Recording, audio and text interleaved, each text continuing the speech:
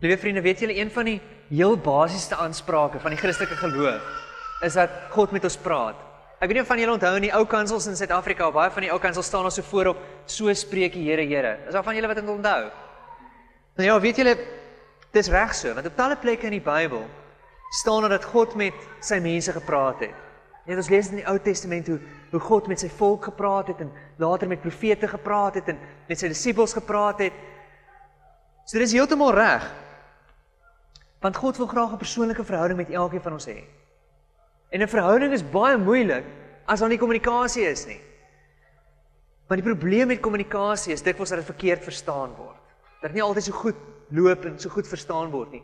Ek dink selfs in huwelike of miskien moet ek liewer sê veral in huwelike gebeur dit soms dat kommunikasie nie so lekker loop nie. Jy weet, een persoon luister dalk nie so goed na die ander een nie of as hulle luister, dan word hulle baie keer verkeerd verstaan, misverstaan. Ek lees ander dag dat hulle sê mans hoef net 2 dinge oor vroue te verstaan en niemand weet nog wat dit is nie. Vriende, as daar kommunikasieprobleme is tussen 2 mense wat lief is vir mekaar, 2 mense wat mekaar kan sien, jy weet wat gereeld tyd saam spandeer, dink jy nie ook daar gaan probleme wees as dit kom met ons kommunikasie met God nie? Natuurlik gaan daar soms kommunikasiegapings wees tussen ons en God. Om die waarheid te sê, jy weet, ek is nogal baie skepties daaroor as mense altyd 'n duidelike woord van God af het. Reg deur die geskiedenis is daar al baie stupid goed gedoen deur mense wat geclaim het dat hulle God se stem gehoor het, aanspraak daarop gemaak het, dat God met hulle gepraat het. En sommige mense dink dat ons dominees of pastore, jy weet, altyd presies verstaan en presies weet wat God vir ons sê, wat God wil hê ons moet doen. Maar vriende, dis nie altyd waar nie. Ons is soms net so in die duister, soos die mense om ons, oor wat God presies wil hê. Ek onthou, op ons troudag, was daar 'n geweldige krisis. Eldre het persblomme bestel, en toe die blomme opdag, toe is dit pink. Nou vir 'n troue wat pers is, was dit nogal 'n redelike groot krisis. En toe net so 'n paar uur voor die troue, toe word ek en een van my beste vriende nou Poenie, wat ook ons best man was, toe word ons nou uitgestuur om hierdie krisis te probeer oplos. En dit is nou net so 3 ure voor die troue. En ons het by hele klomp plekke ingaan, nou vriende, om persblomme te kry, net so terloops, om persblomme te kry in die middel van Desember, in die Parel, is amper onmoontlik. In elk geval, en toe ons by die hoeveelste plek instap, en ons nog steeds net met 1 bosie persblomme sit vir 'n redelike groot troue, toe sê ou Poenie vir my, kom aan Jakes, jy moes 'n direkte lyn boontoe, gebruik dit. Nou vriende, ek dink dis baie keer hoe mense oor ons dink, hulle dink ons het hierdie direkte lyn na God toe, dat ons met hom kan praat, maar dat ons ook soms foutloos presies hoor wat hy vir ons sê. Maar net so terloops, ek het toe my direkte lyn gebruik, en by die volgende plek wat ons instap, het daar net pas 'n groot vars besending persjoudels ingekom. En dis die probleem ook opgelos. Maar ek dink die punt is, dat mense dikwels dink, dat ons foutloos God se stem hoor. Ja, dat ek op 'n Saterdag aand gevindig 'n e-mail van God afkry wat vir my sê wat ek op 'n Sondagoggend hier vir julle moet kom sê. Maar vriende, ek is soms net so in die donker oor wat God sê, soos enigiemand van julle. Maar dan aan die ander kant is daar ook tye in my lewe wat ek God se stem so duidelik hoor dat ek weet hy praat met my. Ek hoef nie te wonder waar hierdie indruk vandaan kom in my hart of waar die gedagte vandaan kom nie. Ek herken sy stem. Ek weet dit kom van God af. En ek kan vir julle wonderlike stories vandag hier vertel van hoe God my al gelei het, van hoe ek al sy stem gehoor het en hoe hy sekere goed aan my bekend gemaak het.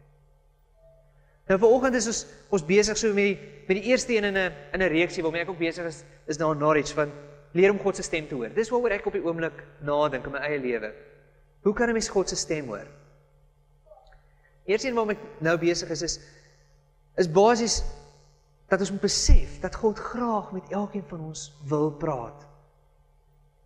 En dat ons hom regtig kan hoor as ons op sy golflengte inskakel. Jy weet in Lukas 8 vers 8 staan daar, wie ore het en kan hoor, moet luister. So kom sit aan jou ore. Kom skakel vanoggend in op God se golflengte, sodat jy hom kan hoor. Jy weet in ons kommunikasie met God, is dit soms soos om 'n swak sein op jou selfoon te hê. Ek weet nie of Jy het al ervaar het waar jy op 'n afgeleë plek was en dan het jy nie 'n sein op jou selfoon nie en stap jy oral met jou foontjie rond en om nou net die sein te kry, amper soos 'n mal mens stap jy rond met jou telefoontjie. En as jy dink jy gaan nou nie 'n sein kry nie, dan kry jy skielik die perfekte sein op jou telefoon.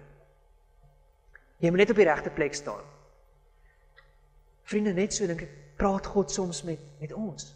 God praat soms met jou. Maar jy staan nie op die regte plek om sy stem te hoor. Dis nodig dat jy op sy frekwensie sal inskakel. In hierdie vertrek is daar byvoorbeeld honderde, duisende radio- en televisiegolwe. Maar ons kan dit nie sien nie. Maar dit beteken nie dit bestaan nie. Dit is daar. As ons 'n radio of 'n televisie sou hê, dan sou ons dit kon hoor en kon sien. En net so mag God ook besig wees om ook met jou te praat. En die rede hoekom jy dit nie hoor nie, is nie omdat dit nie gebeur nie. Dit is net omdat jy nie ingeskakel is daarop nie. Omdat jou opvangs dalk nie so duidelik is nie. Nou daar's 'n hele paar denkwyses wat kan maak dat ons opvangs nie altyd so goed is nie. En ons skryf 4 voorbeelde van sulke denkwyses daarin in Lukas 8, waar Jesus 'n storie vertel. Waarin hy duidelik maak dat jou denkwyse, jou mental attitude is, wat bepaal of jy die boodskap van God gaan hoor, al dan nie. En dit is nogal baie belangrik om te begryp, want as ons meer op God se golflengte gaan inskakel, gaan ons baie beter hoor wat God vir ons lewens wil hê. Wat sy doel is vir ons. En gaan ons baie beter in tydens die storms van ons lewe ook sy nabyheid en sy troos kan ervaar.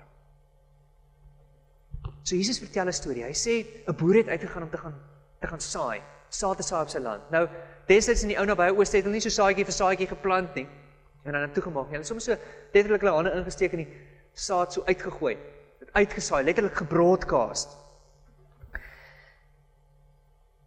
En Jesus sê dat 'n deel van hierdie saad wat die saaier gegooi het op goeie grond geval, daar waar dit bedoel was om te val.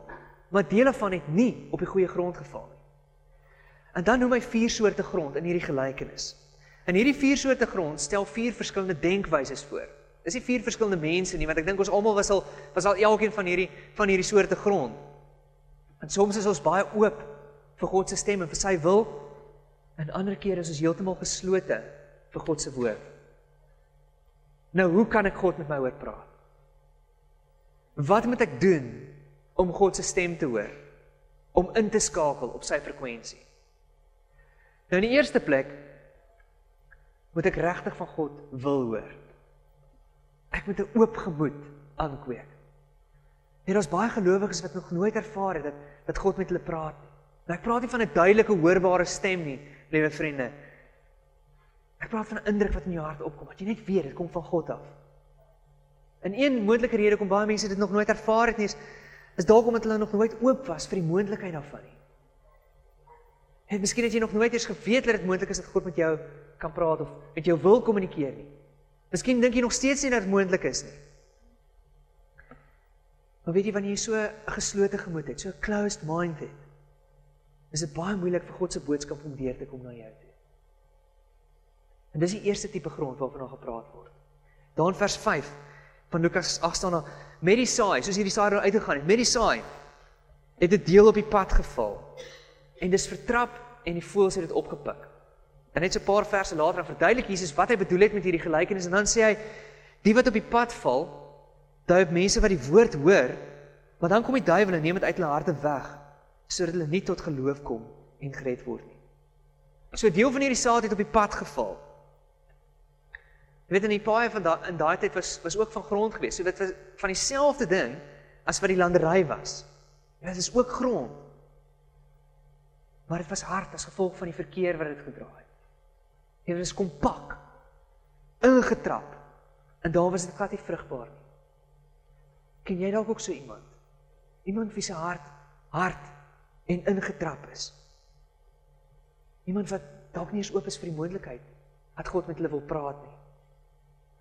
Nou Jesus sê dat die saad ook op daardie deel van die grond geval het. Maar omdat dit so hard is, kon die saad dit nie binnendring nie. En wat gebeur dan met die saad? Die voëls kom en hulle kom pik dit op. Het kry nooit eers kans om wortel te skiet nie. En vriende, is dit nie ook dikwels waar van elkeen van ons nie? God wil met ons praat, maar hy kry nie eers kans daarvoor nie, omdat ons harte hard is. Ons het reeds ons mind opgemaak oor wat ons gaan doen. En daarom is ons onwillig om te luister. Nou 'n paar goed wat kan maak dat ons harte so geslote en hard is die eerste ding is hoogmoed. Hoogmoed kan veroorsaak dat jou hart hard is. Jy weet wanneer jy dink, ek het God nie nodig nie, ek kan hierdie besigheidsbesluit op my eie neem. Ek het hom nie nodig nie. Ek weet wat om vir my kinders te sê, ek het nie nodig om dit na God toe te neem nie. Ek kan self. Vriende, as ons nie oor iets bid nie, is ons eintlik besig om te sê dat ons dit sonder God kan doen. As iets sonder hom kan oplos. En so 'n houding word hoogmoed genoem. En as jy hoogmoedig is, in hierdie sin, is jy besig om jouself af te sluit van God se stem af. Om jouself toe te maak vir sy stem. Want jy dink jy kan dit op jou eie doen. Nou, die tweede ding wat kan maak dat ons harte hard is vrees. Soms is ons so bang, jy weet vir wat God dalk vir ons mag sê, dat ons liewers nie eers sy stem wil hoor nie. Nee nou sê God om vir my om iets te gaan doen wat ek nie wil doen nie. Nee nou sê hy vir my om jy soos een van hierdie godsdienstfreaks te word wat jy soms op die TV sien. Hierdie ouens wat so skree en hyg as hulle preek, of dalk 'n wit pak moet begin dra, of so iets. En daar wil jy liewers nie sy stem hoor nie, want nou sê hy vir jou iets vreemds. Maar dis nie hoe ek God verstaan nie, liewe vriende. Kom ons kom na die derde een toe. Ek dink dis waarskynlik die grootste rede hoekom mense se harte baie keer hard is en hulle nie God se stem hoor nie. En dit is bitterheid. Net wanneer ons seer gekry het in die verlede en ons hou vas aan daai seer, dan kan dit veroorsaak dat ons harte en ons gedagtes toemaak vir God se stem.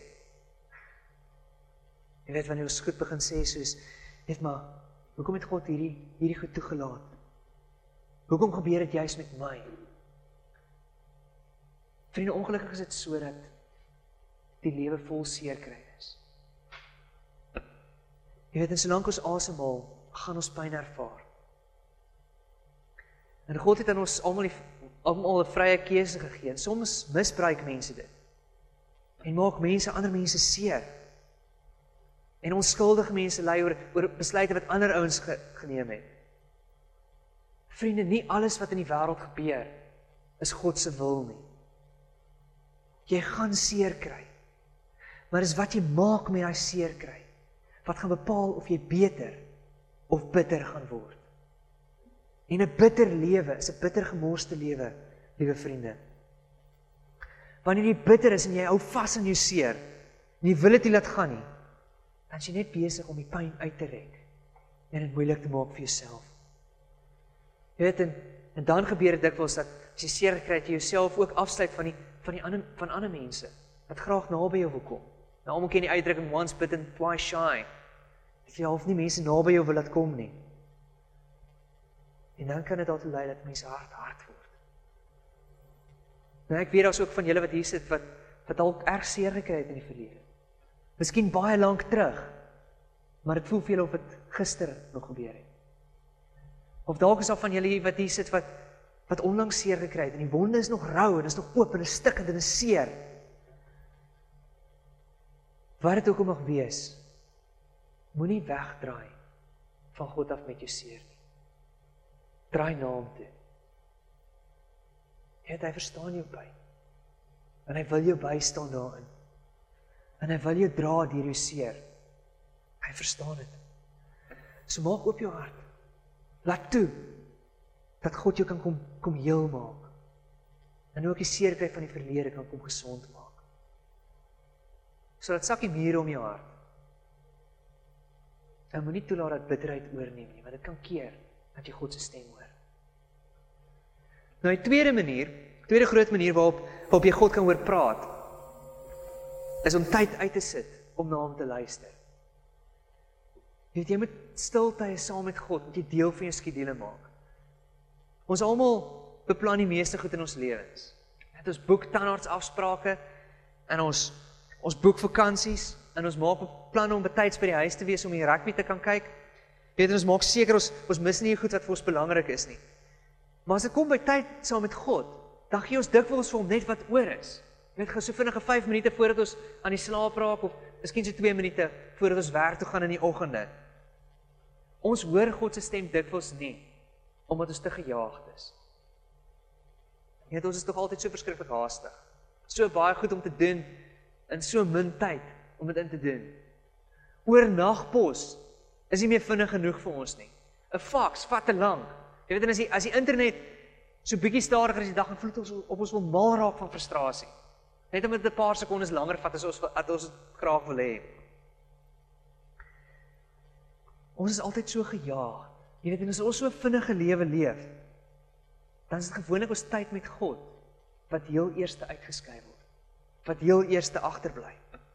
Want God sal ons verstaan. God is mos 'n genadige God. Hy sal verstaan dat ek nou te besig is om stil tyd te hou, om tyd saam met hom te spandeer. Ons wil God oor praat, maar sê vir hom, Here, praat asseblief net gou, want ek het net so 'n paar minute om na U te luister.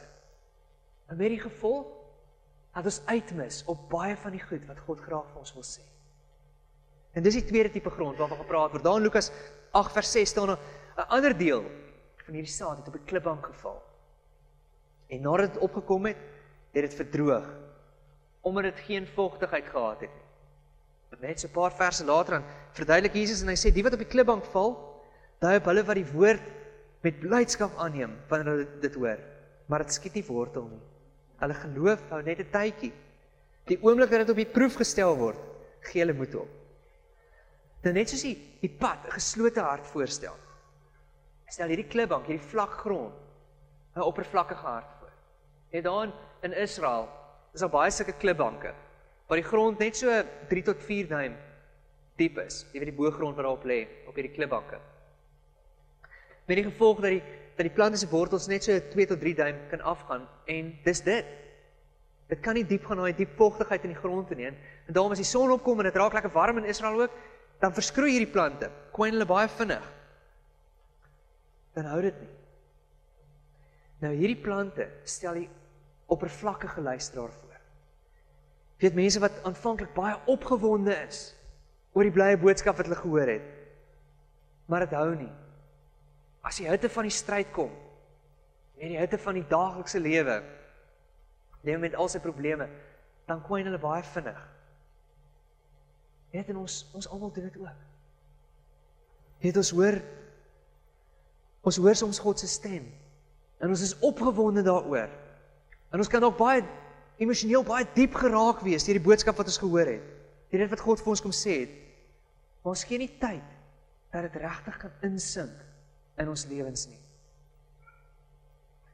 Het gebeur so baie dat mense diep geraak word, jy weet, en selfs emosioneel kan wees in 'n diens, maar dan 'n maand later, dan nog niks in hulle lewens verander nie. Dan is hulle maar presies dieselfde as wat hulle voor die tyd was. Niks in hulle gedrag verander nie. As jy hitte van die lewe toeslaan, dan verdwyn die boodskap wat hulle gehoor het baie vinnig. Ek wil dink aan 'n storieetjie van die dominee wat een Sondag gepreek het en toe sê hy vir sy gemeente, maar jy weet, hulle moet lief wees vir mekaar, hulle moet daal wees vir mekaar, hulle moet regtig sorg vir mekaar, en jy weet, daar moet so warm gevoel wees tussen hulle, dat as mense inkom met hulle regtig welkom voel. En toe die volgende Sondag toe preek hy weer presies dieselfde preek. En die mense was so 'n bietjie uit die veld geslaan en verbaas, maar toe dink hulle, ag, jy weet, die dominee raak ook nou maar so 'n bietjie oud, so seker goed gebeur nou maar. En toe hy die volgende Sondag, toe preek hy weer presies dieselfde preek. En toe gaan een van die ouderlinge na hom toe en hy sê vir hom, maar kan hy nou nie maar volgende keer asseblief iets anders preek, want hulle het hierdie preek nou al 3 keer gehoor. Toe sê hy vir hom, die oomblik as jy dit begin doen, dan sal ek aanbeweeg na die volgende boodskap. Nou vriende, hoekom gebeur dit soms? Dat mense nie verander as gevolg van die boodskap wat hulle hoor. Hulle het 'n studie in Amerika gedoen, na die Amerikaanse lugmag, en hulle bevind dat sowat 90 tot 95% van alles wat ons hoor, word vergeet binne 72 uur. Nou vriende, dis genoeg om enige dominee of onderwyser heeltemal depressief te maak. Want besef julle, ons spandeer baie tyd aan hierdie boodskappe om dit voor te berei, maar ons weet dat teen Woensdag se kant gaan julle alles vergeet het, behalwe miskien so 5%. En om die waarheid is, ek self onthou nie eers my preke 'n week later nie. So dis nogal erg. En dis een van die redes hoekom Serena soveel moeite doen om vir julle hierdie outlines te gee, wat julle ook kry in daai afkondigingsboekie. As 'n outline, waarop julle goed kan neerskryf. Want as jy nie gaan neerskryf nie, dan is die kans baie goed dat jy gaan vergeet wat gesê word. En as jy dit gaan vergeet wat gesê is, dan gaan jy waarskynlik nie iets doen nie. En as jy nie iets gaan doen daaraan, dan gaan die boodskap waarskynlik geen impak op jou lewe hê. Dan gaan niks verander as gevolg van die boodskap. Niks gaan insink. So begin om 'n joernaal te hou. Begin om goed neer te skryf. Gee die woord kans om in te sink. Jou tye met God. Sit tyd uit om met God te spandeer. Maak tyd in jou skedule. Maak tyd om oor jou lewe te dink, oor die lesse wat jy geleer het. En skryf dit neer. En gaan lees miskien ook weer 'n slag wat God alles gedoen het en wat hy jou geleer het oor die laaste ruk. Het entoesiasme oor die boodskap is baie goed. En ek is die eerste persoon wat sal sê, dit is geweldig belangrik. Maar vriende, toewyding, commitment daaraan, is net so noodsaaklik. En dit vra dat jy gereeld tyd met God sal spandeer. Dat jy sal toelaat dat hy jou kom leer. Die rede hoekom so baie mense nie wortels skiet nie, is omdat hulle nie tyd maak daarvoor nie. So besluit om daagliks 10, 15, 20 minute uit te sit om saam met die Here te spandeer. Maak nie saak hoeveel tyd jy aanvanklik uitsit nie. Begin net 'n nuwe gewoonte. Begin net om tyd met God te spandeer. Want as jy God wil hoor, dan moet jy tyd maak om met hom te luister. Die derde rede, die derde wat ons moet doen is, jy verwyder wat jou aandag kan aftrek. Dikwels hoor ons nie die Here nie, omdat ons so baie ander gedagtes het, so baie ander goed het wat ons denke oorheers. Ons gedagtes is vol bekommernisse, en planne, en ambisies, en drome vir die toekoms, en rekeninge wat betaal moet word. Dat is dikwels nie God se stem hoor nie. Dit is amper soos 'n besettoon op 'n telefoon. Dat jy so besig met al die ander oproepe, dat jy nie kan hoor as God se stem weerkom. Wat ons by die derde tipe grond bring. Daar in vers 7, nog 'n ander deel het tussen die onkruid geval, en die onkruid het daarmee saamgegroei, en het laat verstik.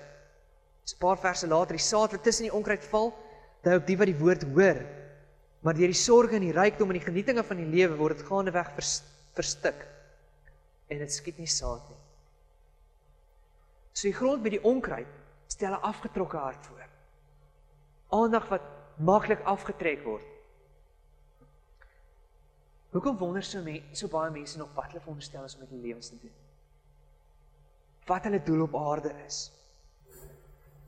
Een van die grootste redes is waarskynlik omdat hulle aandag afgetrek word van wat God vir hulle lewens wil hê.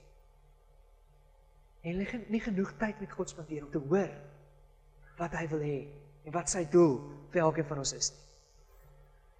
God het nie bedoel dat ons doelloos deur die lewe sal gaan. Of ons lewens sal mors, of maar net met voortploeter nie, liewe vriende. As jy soveel tyd met God gaan spandeer, om met hom te praat oor jou lewe, soos dat jy spandeer daaraan om bekommerd te wees oor jou lewe, gaan jy waarskynlik baie minder hê om oor bekommerd te wees. Want God het 'n plan en 'n doel vir jou lewe. Maar jy gaan dit nie ontdek as jy nie tyd met hom gaan spandeer nie. Ons aandag word tog so maklik afgetrek deur alles anders wat ons moet doen. En die eerste ding wat uitgedruk word uit ons lewens uit, is ons tyd met God. Miskien het jy ook nog nie ontdek wat God se doel vir jou lewe is nie. Ek wil jou uitnooi, maak tyd om met God te spandeer. Om na hom te luister, om met hom te praat. Verwyder die goed wat jou aandag aftrek, en fokus op dit wat die belangrikste van alles is. Hoekom jy hier op aarde is. Nou Jesus doen 3 voorbeelde van sulke onkruide, wat ons aandag van sy woord kan aftrek. Die eerste plek sê is al bekommernisse. Jy weet die sorge van die lewe. Want jy kan nie bid en bekommerd wees tegelijkertyd nie. In die Griekse woord wat gebruik word vir bekommernis, is dieselfde woord wat bedoel dat mense of in verskillende rigtings getrek kan word. Ek weet nie of jy al so ooit so gevoel het nie. So asof jou die stres in jou lewe besig is om jou uitmekaar te skeer. En jy weet nie waar jy moet vat of los nie, want alles trek jy net in allerlei rigtings. En as jy so vol bekommernis is dit baie moeilik om God se stem duidelik te hoor. Al hierdie goed trek jou aandag af. So is nodig om daai goed dan vir God te kom gee. Vir hom jou bekommernisse te kom gee. Dit voor hom te kom uitstort. En met hom te praat. Rykdom is 'n tweede ding wat Jesus hier noem, 'n tweede moontlike onkruid. Dit ons kan so besig wees om geld te probeer maak, dat ons nie tyd het vir God nie. So besig om 'n lewe te maak, dat ons nie werklik leef nie. So besig om vorentoe te probeer gaan, dat God agterbly. Dat hy uitgeskuif uit die prentjie. 'n Ander moontlike onkruid wat Jesus noem is plesier, of soos dit hier staan, die genietinge van die lewe. Nou is niks verkeerd met plesier nie. Vriende, God het aan ons sintuie gegee om plesier te ervaar, om die lewe te geniet, om die meeste daarvan te maak. Maar plesier kan soms ons tyd met God se plek om inneem. Het dan jy goed sê soos, somer, ek kan maar in die winter weer kerk toe gaan.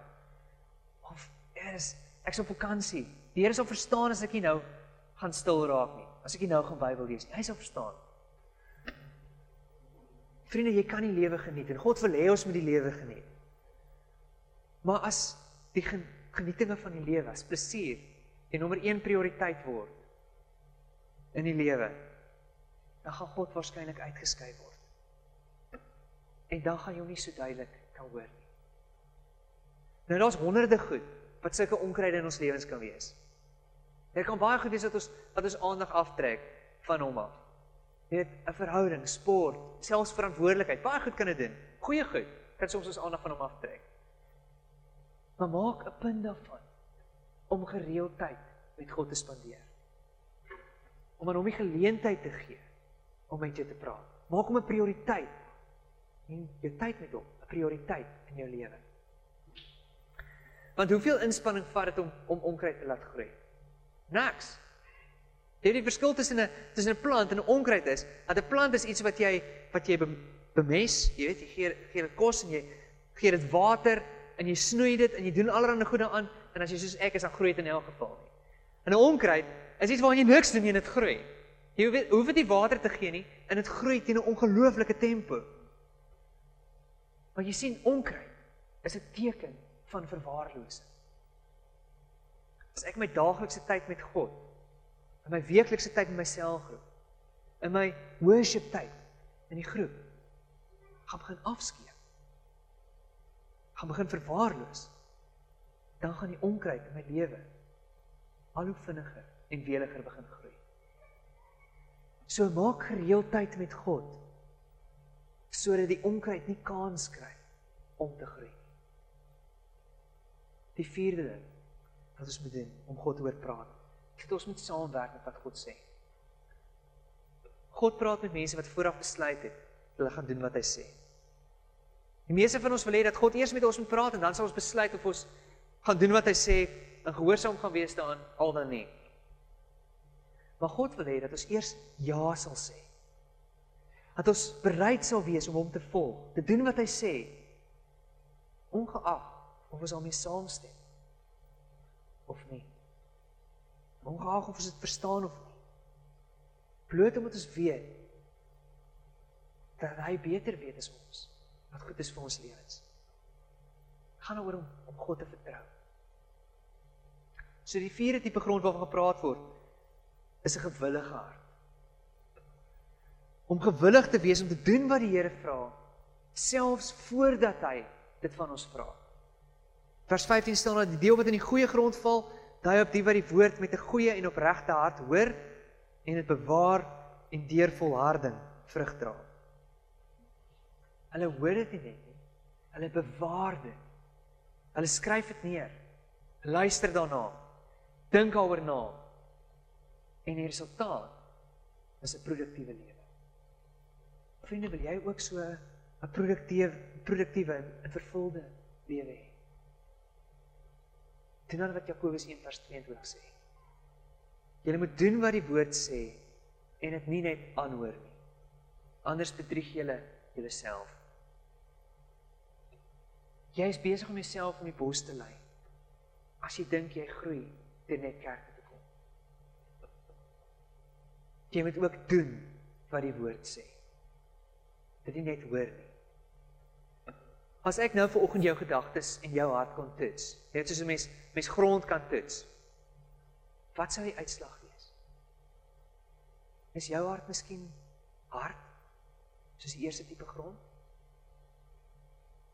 Het jy dalk 'n geslote gemoed?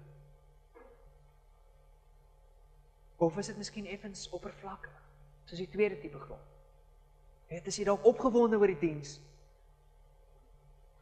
maar die oomblik wat jy hier uitstap, het jy alweer alles vergeet? Of is jou gedagtes dalk op 'n ander plek? Jy wil graag die regte ding doen, maar jy is net eenvoudig te besig met 'n klomp ander goed om aandag aan te gee. Dis die derde tipe grond. Of het jy miskien 'n gewillige en 'n oop hart, soos die vierde tipe grond waarvan ek praat. So hier is my vraag vir jou vanoggend.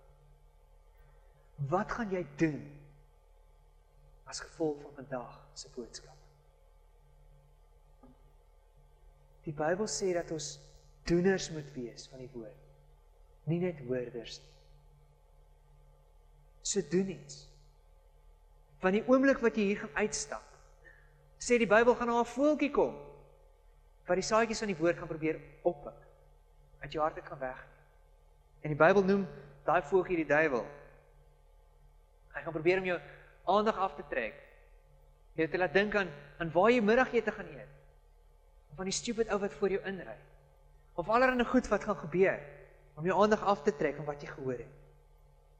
Maar vriende, as jy hierdie tyd wat jy hier spandeer het, wil dat tel, gaan doen iets met wat jy gehoor het. So ek wil jou uitnooi, om te besluit om net een ding te doen, as gevolg van vanoggend se boodskap. Net een ding. Miskien om aan te sluit by 'n klein groep. Miskien om 'n boek te lees. Miskien om 'n Bybelversie te memoriseer. Dalk net om daagliks 10 of 15 minute uit te sit, om met God te spandeer. Maar doen iets, sodat jy al meer God se stem kan hoor. Kom ons buig hoof en bid ons.